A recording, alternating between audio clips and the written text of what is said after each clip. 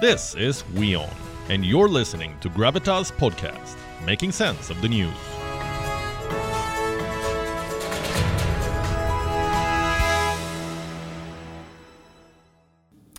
Before we move on to our next story, I want you to listen to a soundbite. Russia is ready to start these supplies. The ball is in the EU's court, so to say. If they want to, just let them open the tap and that's it.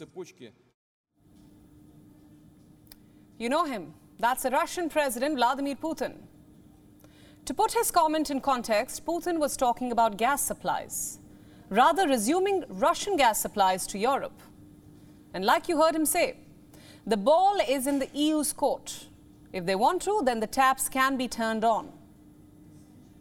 What taps are we talking about here? The taps of the Nord Stream. The same Nord Stream that's become a flashpoint in the Ukraine war. Allow me to give you a little background now. Nord Stream is Russia's largest gas pipeline to Europe.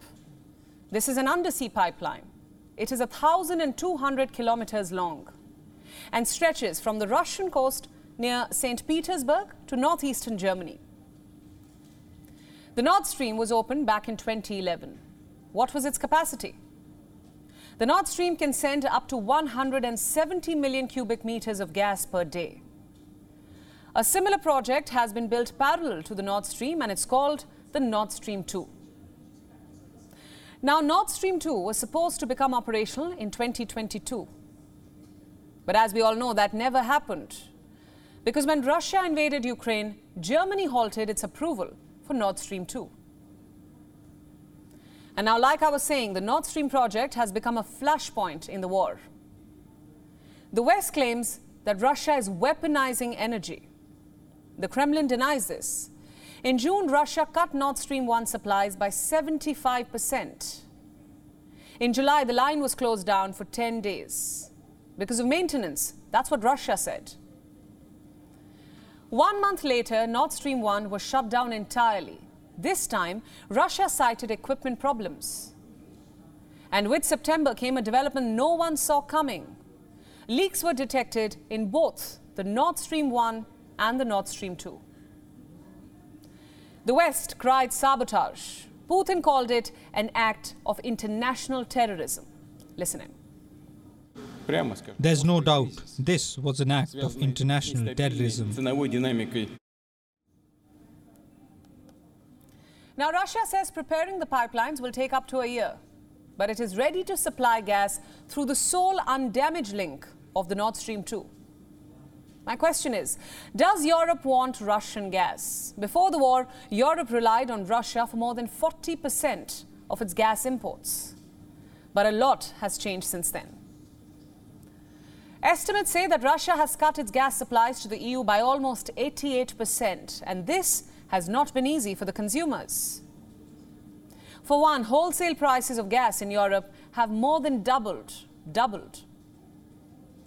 We have been telling you about Europe's energy crisis for months now. So to answer the previous question, does Europe need gas, Russian gas? Yes, it does, certainly. But will it accept Russian gas? Now that's the more complicated question. Germany has an answer. Here's what the government spokesperson said. I'm quoting. Independently of the possible sabotage of the two pipelines, we have seen that Russia is no longer a reliable energy supplier, and that even before the damage to Nord Stream 1, there was no longer any gas flowing. Let me tell you what he's saying. In other words, Germany is saying no to Russian gas.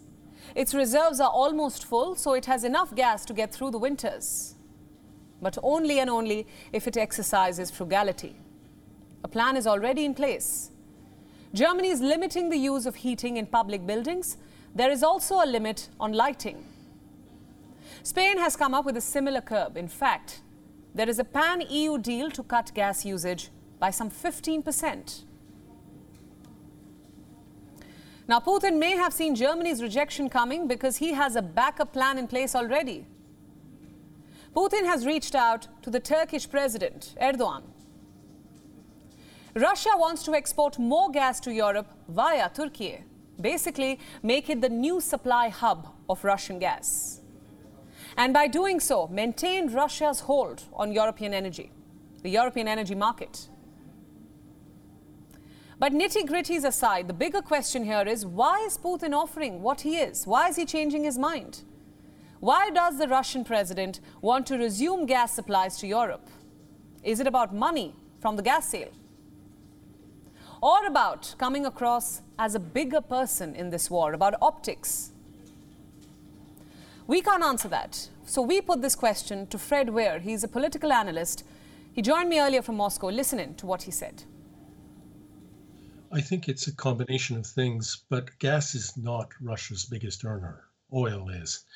And until a couple of weeks ago, Russia was playing a complicated game with Europe, especially Germany, around the Nord Stream pipelines. It was cutting off the supplies in order to put on political pressure and holding out the possibility of restoring those supplies if political concessions would be made. And then somebody overturned the whole game by blowing up those pipelines, and Russia lost all of its leverage. So I think what Putin is trying to do now is restore that leverage, the ability to turn on the gas for Europe if they're more cooperative and friendly toward Russia. That's what this is about.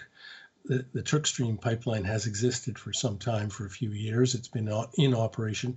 It's much, much smaller in capacity than the Nord Stream lines were, but it can probably be expanded.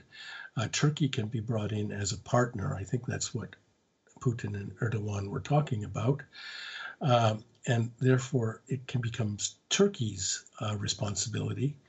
And so Russia is trying to restore leverage. That's what this is all about. You heard him. Russia is trying to restore its leverage. That's what experts are saying. Well, it's actually quite a mixed offer that Vladimir Putin has. On one hand, he's ready to send gas to Europe. And on the other, he's already talking about restricting energy resources to countries, capping energy prices. Which are these countries? The G7. The world's 7 largest economies have pledged to put a cap on the price of Russian oil. We are talking about the likes of France, Germany, Italy, the same European countries that Putin is offering gas to. And here's what he has to say about them. We will not supply energy resources to countries which will cap its prices to those who prefer card sharpers' tricks and shameless blackmail to business partnership and market schemes.